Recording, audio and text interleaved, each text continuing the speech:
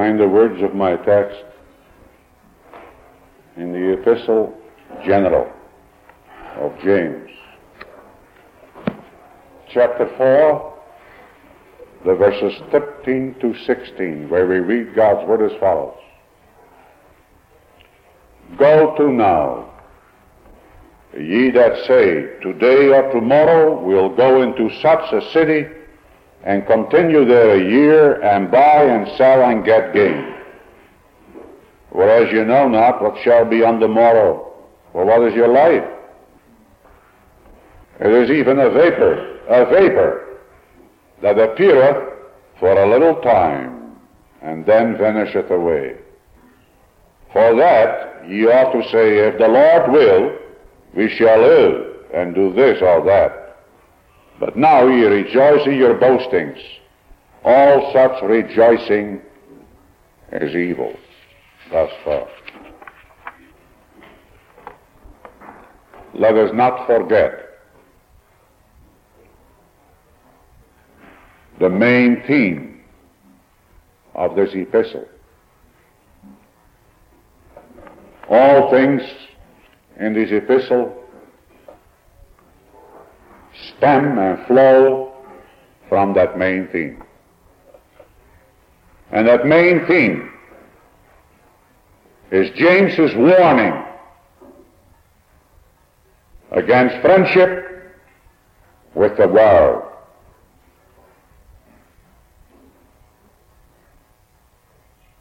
Its origin is the seeking of the things of this earth, of the world.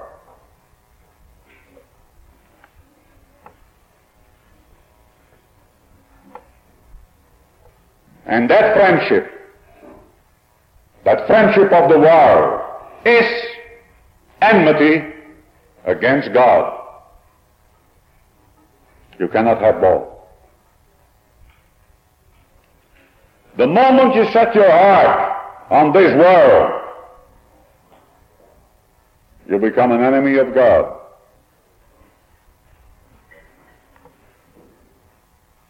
And the principle, that is the beginning of all that, is the pride of life. And then you get trouble. When you live instead of the lowly Jesus from the pride of life, you're going to get trouble. You get trouble in the church, as I had here, terrible trouble. There was respect of persons.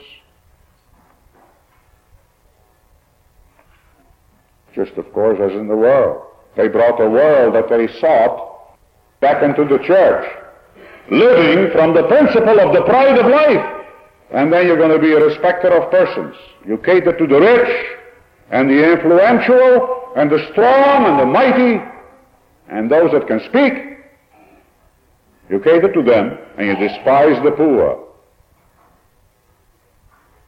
You become cruel and hard as the world is hard. Poor man comes to the door, I'm cold, I'm hungry. Be ye warmed, be ye fed, but you don't give him anything. When you live from that principle, you become many masters, as they are here in the church. And the moment you have that, when you live out of the pride of life and want to be master, you're going to get quarrelings and fightings and wars. Want to push yourself in the foreground, bound together, as they had it here. And then everything goes wrong. They pray. Of course, the church prays. They pray too. But they didn't get anything. They didn't get anything. You ask and you receive not. Although the rule in the Bible is that there are no unanswered prayers. Ask and you receive. Seek and you'll find. Knock and it shall be opened unto you. For, says Jesus, everyone that asketh receiveth. There is no exception. Here they asked and they didn't get anything. Why? Because they asked amiss. What did they have in mind when they asked? Their pleasures, their lusts, They became spiritual adulterers and adulteresses. They left their husband, the living God. The same here tonight. Again, living from the pride of life. Then you get this. Then you don't reckon with God's will. God's will means nothing to you. And don't say it doesn't happen here, it happens here too. Just watch your children, for instance. It has to be a Joseph. Otherwise they don't live from that principle. They have to be taught. Otherwise they live simply by their own will. Whatever seems good to them. Whatever they enjoy. That's what they want. They live from their senses. Their sensual life. Don't you know it as parents? You can see it in the growing church. And you have to weed out the garden. So here, those that knew better, as you have the last verse, to him that knoweth to do good and doeth it not, to him it is sin. That's the final conclusion of the whole business. These people, church members, very likely they were gathered together while the apostles were still living. They set themselves, poor, small, insignificant creatures, above the will of the living God. That was the trouble. In their seeking of the things of the world. Over against that, the text. I'd like to speak to you on the meekness of wisdom.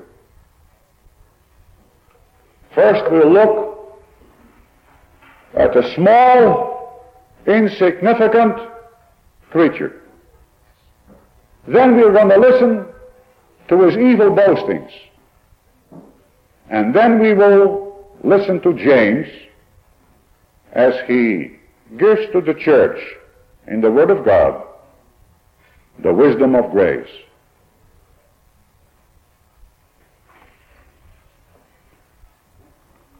Let's look at the small perishable men that they were, and you and I are. The apostle says we are as a vapor. Sometimes in the Old Testament Septuagint, that's also Greek, and sometimes in the New Testament, it is translated smoke. And in still another place, it is translated breath. That's all. That's you. That's your life. Your whole life is a breath. That's the truth. Signifying nothing and less than nothing, a vanity. Certainly doesn't fit for that breath, that smoke, that vapor, to exalt itself over against the will of God. Least of all, relative to the things of this world and this temporal existence. If anything, we should know that. We may be stupid with regard to Christ and His kingdom, but with regards to the things of this world and our temporal existence, we certainly ought to be not so foolish as this man here. That's the way, that's sin. Our name is perishable and perishing.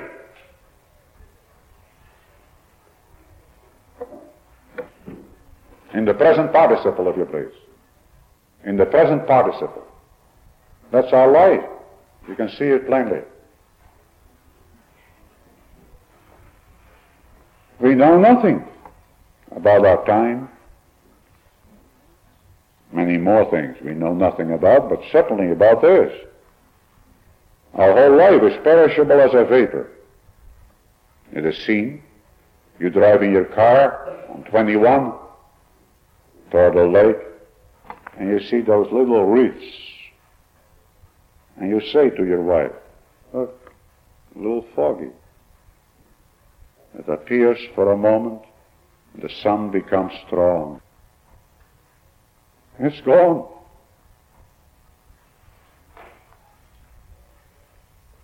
That's the way we are. We are an appearing and a disappearing race for a long while. I can't tell you what it did to me. All the time that I've been working on this, I saw myself appear. All the places where I appeared. Now go back there, where I crawled as a child in Sassenheim, in Oostgeest, Sassenheim again. Then I appeared for a little while in Berlin, twice in London, in Brussels, Belgium. From coast to coast here, a little while. Go back where I appeared a while. What a life. All my thoughts went back to those 67 years. And it quickly disappears. Very quickly. Before flying away. Especially we. Think of the rock. You find mention of the rock of Gibraltar in literature before Christ came on earth. Still there. There are 3 standing in California that were growing and were big already when Jesus was walking on the earth. And they were planted. They started hundreds of years before Christ was born. Even compared to those things, the rock of Gibraltar and those heavy trees there in California, what are you? Sure, you appeared a while, but you're like a reed. You're like a breath, like a puff of smoke. You can blow your hand right through it. We are tender and weak. Those are the 2 adjectives that the Bible uses for us. Tender and weak. We are likened to the flower of the grass that appeareth in the morning and withereth at night. And you sang several songs. They all point to the same thing. Soon, 70 or 80 years, and the 70 and 80 years, I found it out now. They honestly are like a dream.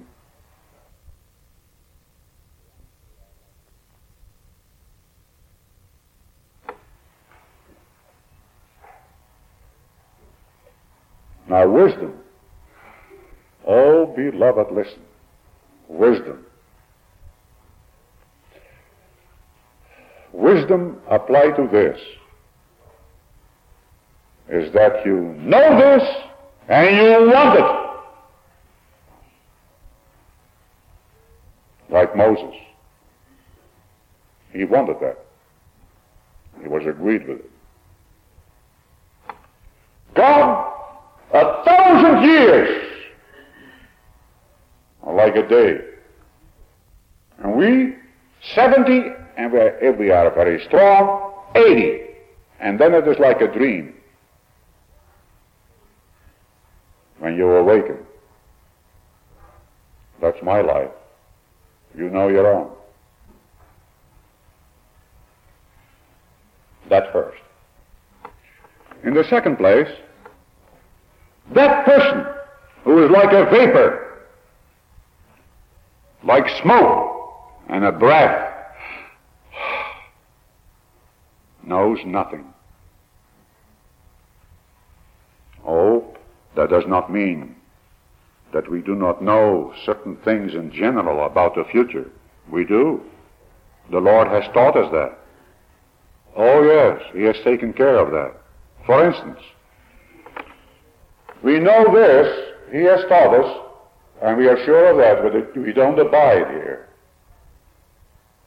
That the earth here is no abiding place. That's why the Lord says right away when we start to build our homes,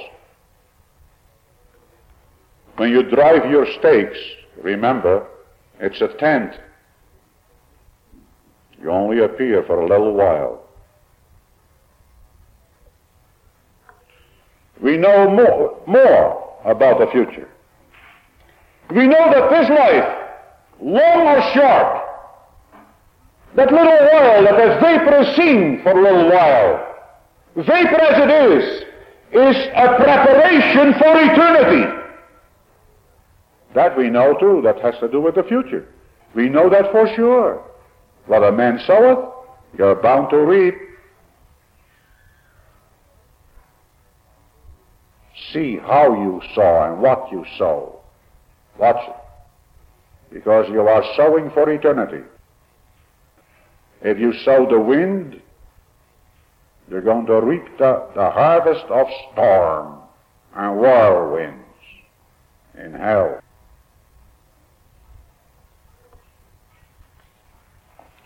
We know more about the future.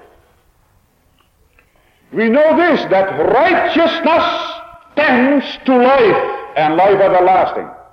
We know that too. Just as sure as you sit there, righteousness exalteth a nation. Righteousness is the most important thing. Because of that thing that you know about the future, the Lord says, seek it with all your might. Seek righteousness, the kingdom of heaven and its righteousness. Seek it. That must be your most important seeking. That's about the future. And we know at the same time that sin tends to destruction. The wages of sin is death. We know that too. Sin that stays with you and abides with you, chokes you unto an eternal choking of death.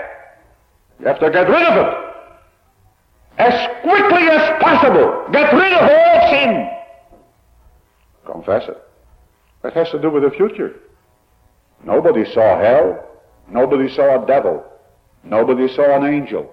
You didn't. You didn't see heaven either. But you know it. That's all the future. And you know that. That's given. That we know. And things connected with it. However, about our life, our temporal life here on earth, we know nothing. Absolutely nothing.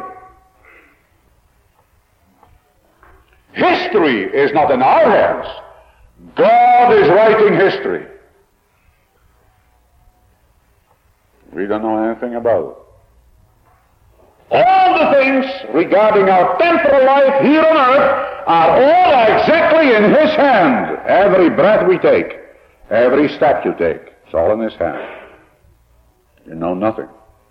All those particulars, they're all hidden. Sickness, health, money, neighbors, enemies, friends, even our thinking and our willing. That's not yours. You don't know. Paul says it too. We don't know what to think of ourselves. You don't know what you're going to think in a half hour from now, and what you will a half hour from now. And the Bible says that the very motive of your heart, and the answer of the tongue is of the Lord. Everything is of the Lord.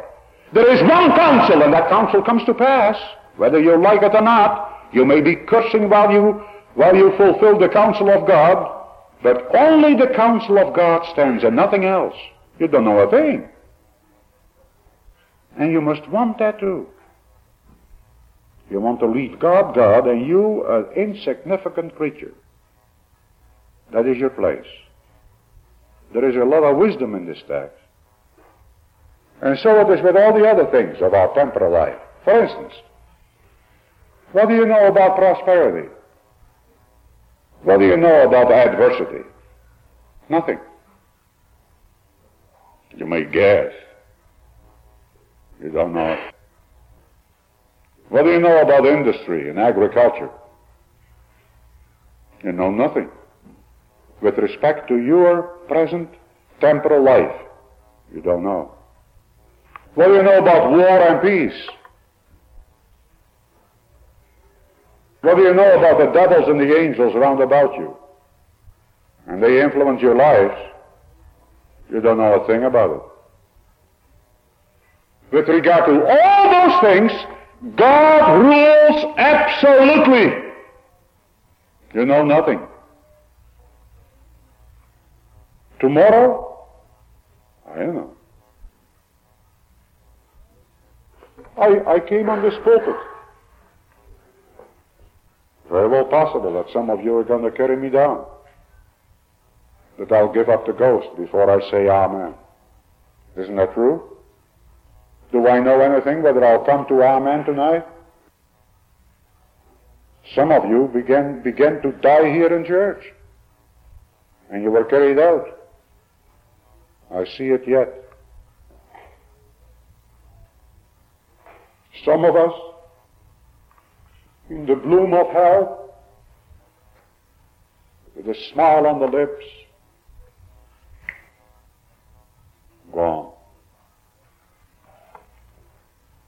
Who assures you that you are not next? What does the world, what does anybody know? 1914, the world all of a sudden in a few days stood in a terrible conflagration of fire and war, the buzzing planes. Everybody, all of a sudden, right in the middle of his work. Mobilization! And I stood in Rotterdam, 1914, in August, the first day. And it looked as though everybody was crazy. Couldn't get a train to Sassenheim. All the trains were full of men in khaki uniform. And the women and the children crying as though their heart would break in Rotterdam. All to the borders, to the borders. What do you know about that?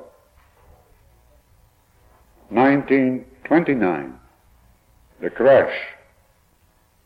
What a change.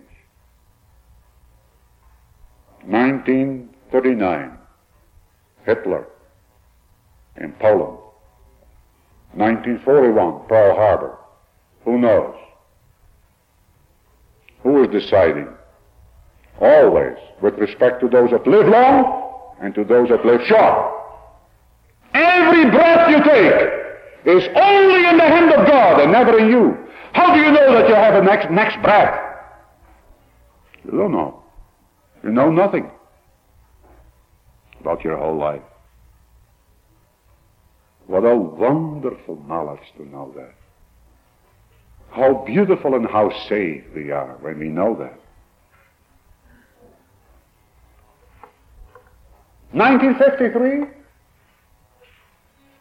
I bought my tickets for the old country. They were paid for. 3 meetings were set with 3 churches to confer. August 19, I think it was, I was to preach in the place where I was baptized. The date was set. And how often didn't I say, I'm going to the old country? I didn't.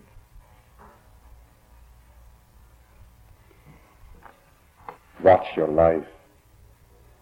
Watch your life like that. And then before long, if you have the Spirit of the living God in you, you say, Father, it is just like a vapor. That's your life.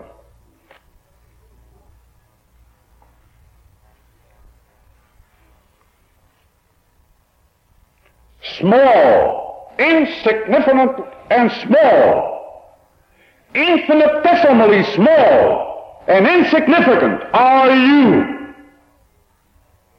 There is only one great, that's God. You're nothing. Why then are you proud? Because we're all proud. We don't live like that. That's why it has to be brought to you. I have to bring it to you. That's my mandate. You live like that and you're going to be a happy man, a happy woman.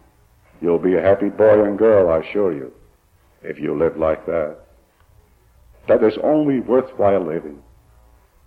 How marvelously saved you are then. We're absolutely powerless with respect to all things, God will have to make my path straight if I'm to walk one step. What do you think he's doing now? Right now. He is busily at work in my brain, in my tongue, in my body. I feel his warmth. He's right around me, right below me, above me.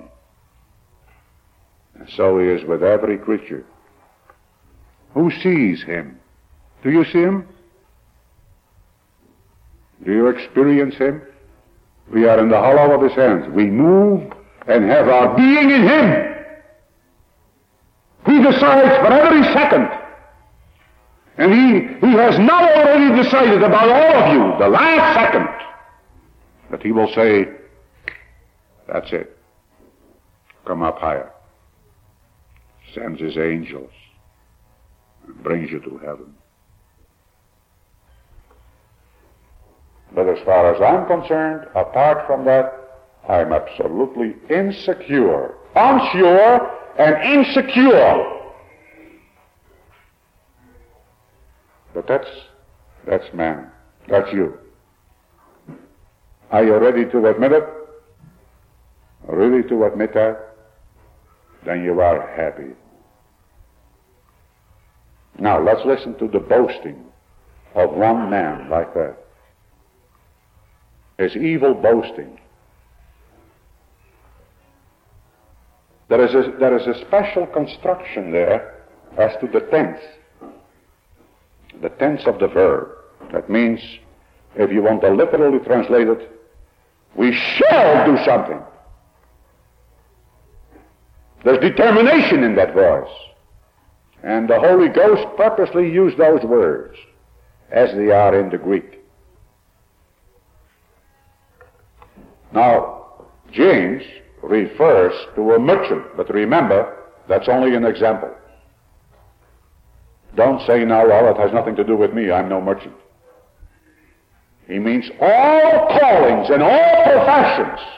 He means the large and the small, the little and insignificant according to human rules, and the powerful and mighty. No matter how powerful and mighty and worldly wise you may be, it makes no difference. They're all inclusive. This is one example for the rest. And this man decides something for his life and for his future. And he presents us there as dependent. He presents it here, that merchant, and his plans, dependent on his will alone. God's will is not in it. Purposely. Later I was sorry I didn't take the last verse with it. You'll find that in the last verse. He that knoweth to do good and doeth it not, to him it is evil. This fellow knew. He's talking to the church, to the brethren. Read verse 11. He's talking to the brethren. And don't you know that you and I, we talk that way too, before we know it. It's just, you don't have to really exert yourself to talk that way. That's very natural. And it is very, very wicked. And God is insulted. He'll do something in the distant future. He will be a year in such and such a city. He has a year of his life in his hand. And not only that, 1,000 other things. The whole sentence is very instructive. Today or tomorrow. Just as free as a bird in the air. If not today, then tomorrow. If not tomorrow, then today. I am the one to decide that. Into such a city. He has the ways and the means in his hand. All of them. His catalog of his goods are ready too. And has all the exalted plans for buying and selling and getting gain. All the circumstances. That's the way he rules his life. Travel, buying, selling, getting gain. He rules all things. In this sentence, he includes his wisdom, his ability, his opportunity and capacity. It's all in there. He's taken a stand. And that's the way millions and millions do with regard to their whole life. And the pity of it is that this is a church member. That's the pity of it. That the world does it, that is natural. They do that all their lives and all of that. And wherever they live, in whatever age, ever since the poison of the devil came into their heart and in their mind, you shall be as God. It's the old sin of paradise. You're a God unto yourself. You decide. It would be better if you rip out your tongue than to talk that way. As a Christian, that's a double insult to the Almighty. And now notice his folly and his worldliness. This merchant is busy with the world and worldly things, period.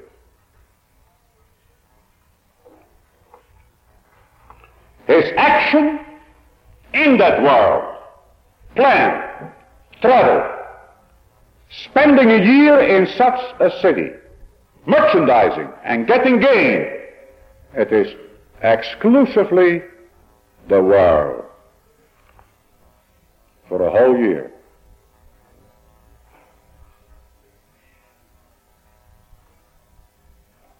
He is separated from the eternal things.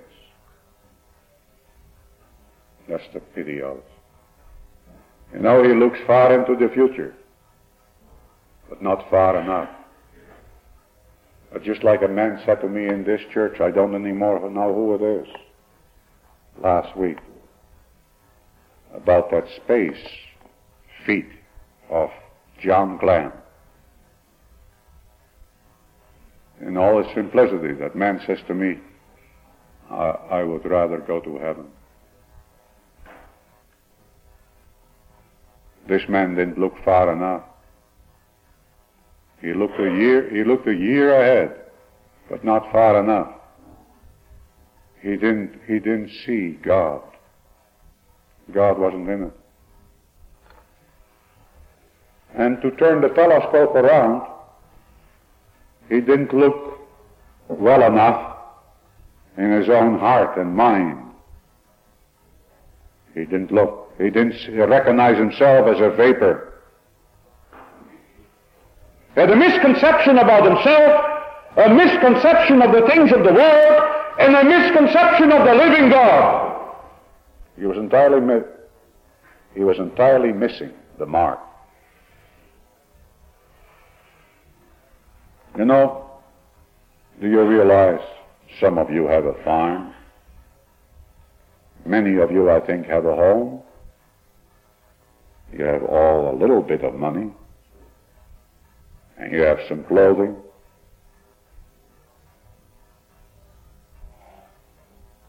But do you realize that those things don't mean a thing in themselves? Nothing. Apart from God and eternity, those things don't mean a thing. If you take God and eternity in your mind, then they mean something. Then they are the cruise and the staff of the pilgrim. They are a means to an end, but in themselves they don't mean a thing. How many found that out? How many there are now that are lying flat on their back, looking at the other side, the inside of the cover of the coffin, staring day and night at that coffin. the cover of the coffin. Row upon row. How many trillions are lying unrecognizable in the dust, still, that had fortunes and homes and acres and gold and silver. They don't mean a thing. When are we going to figure with it and live with that knowledge? The wisdom of this man is purely earthy, sensual, the five senses, and devilish. All he saw was today, tomorrow, travel, a city, his catalog of goods, buying and selling, and getting gain. That's the fool. Listen to Jesus. Suppose this man does all that he wills to do. Suppose he does. Many of them do. You must remember too, they don't all die, like that rich man who gathered all his goods, built new barns. This night thy soul shall be required of thee, and the things that thou hast gathered, whose shall they be? They don't all die. Suppose this man does all that he wills to do. What then? Listen to Jesus. What shall it profit a man if he gain the whole world and lose his own soul? Or what shall he give in exchange for his soul? Isn't he a fool? Isn't it foolish for you to follow him? Isn't it better to convert yourself, and me too, to convert myself, and do according to my text?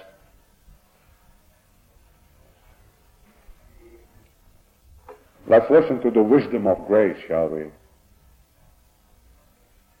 Because the Lord doesn't leave us in this terrible fix.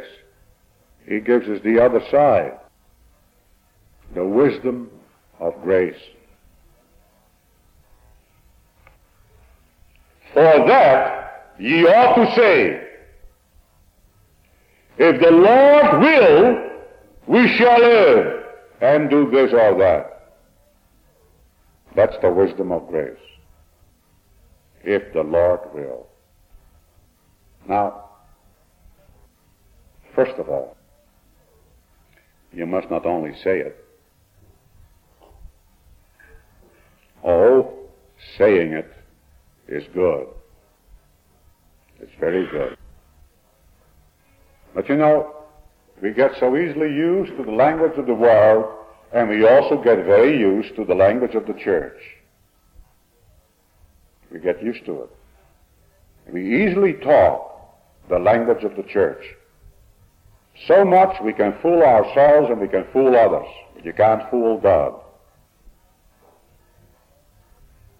It is so easy to say, if the Lord will, we will live and do this or that. And I say again that confession is good, very good, because the world doesn't know a thing about that. It's a marvelous thing if you say that, not only in the church and in our societies downstairs and in catechism and on house visitation, but that you say that when you're right among the devils and among the world, say it there by all means. Say it once in a while, purposely. It's beautiful. If the Lord will, the world don't know a thing about that. And the more they know of it, they don't want it. That the world will never make that confession, if the Lord will. If there is anything they hate, it is the will of God. The Bible says that.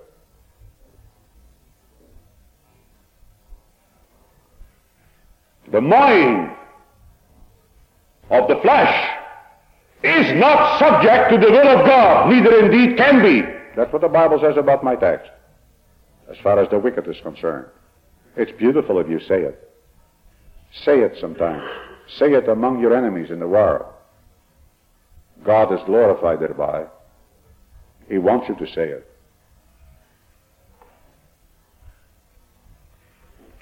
But the power of the confession, if the Lord will, does not lie in the speech. But then, we must live it.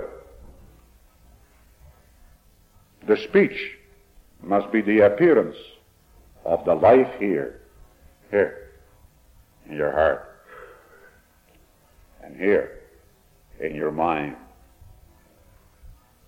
That must be a revelation of what is a reality within you. That is much more difficult than to say it. The saying must be a living confession. If the Lord will. You must feel it and you must live it. That is the wisdom of eternal life. That shows that you are a wise man. That shows that you are a wise woman. It shows you are a wise girl and a wise boy. Start that early.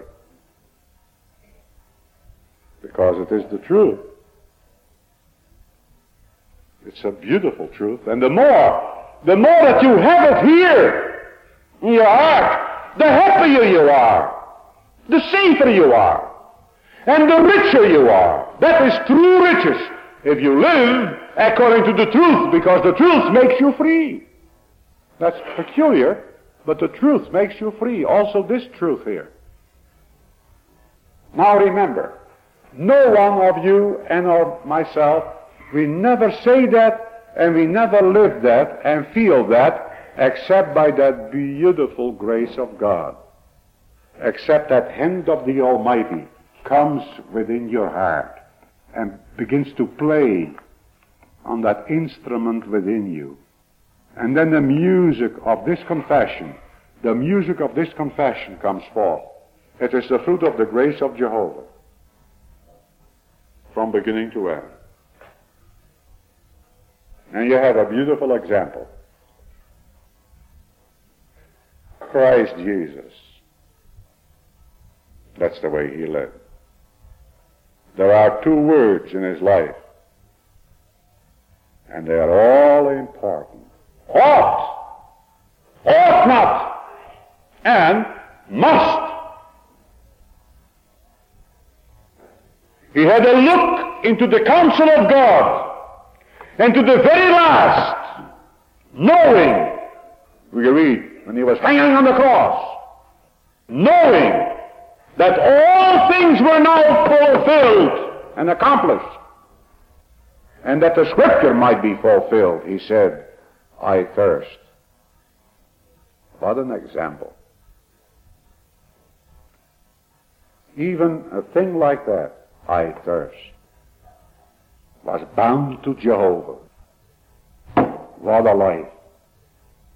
That's the example for you. When he walked with those two happy men to Emmaus, then he said, O ye fools, and slow of heart to believe. The prophet has spoken. Ought not the Christ to have suffered these things, and so to enter into his glory. His whole life was locked up with Jehovah, and he always wanted to walk in that counsel of Jehovah.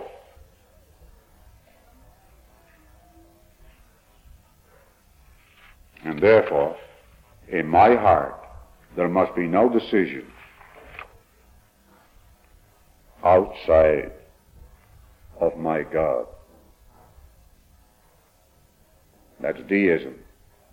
That's deism. When you cut out God and your decisions and your plans and your scheming. Remember that when you scheme and plot and plan,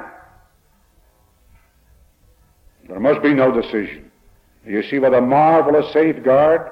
The more you subject your heart's decisions and motives and intentions The more you submit it to the living God, draw the living God from heaven in your heart. When you decide in things, it's a safeguard against sin. Don't you see? Here is the meekness of wisdom. Will you listen?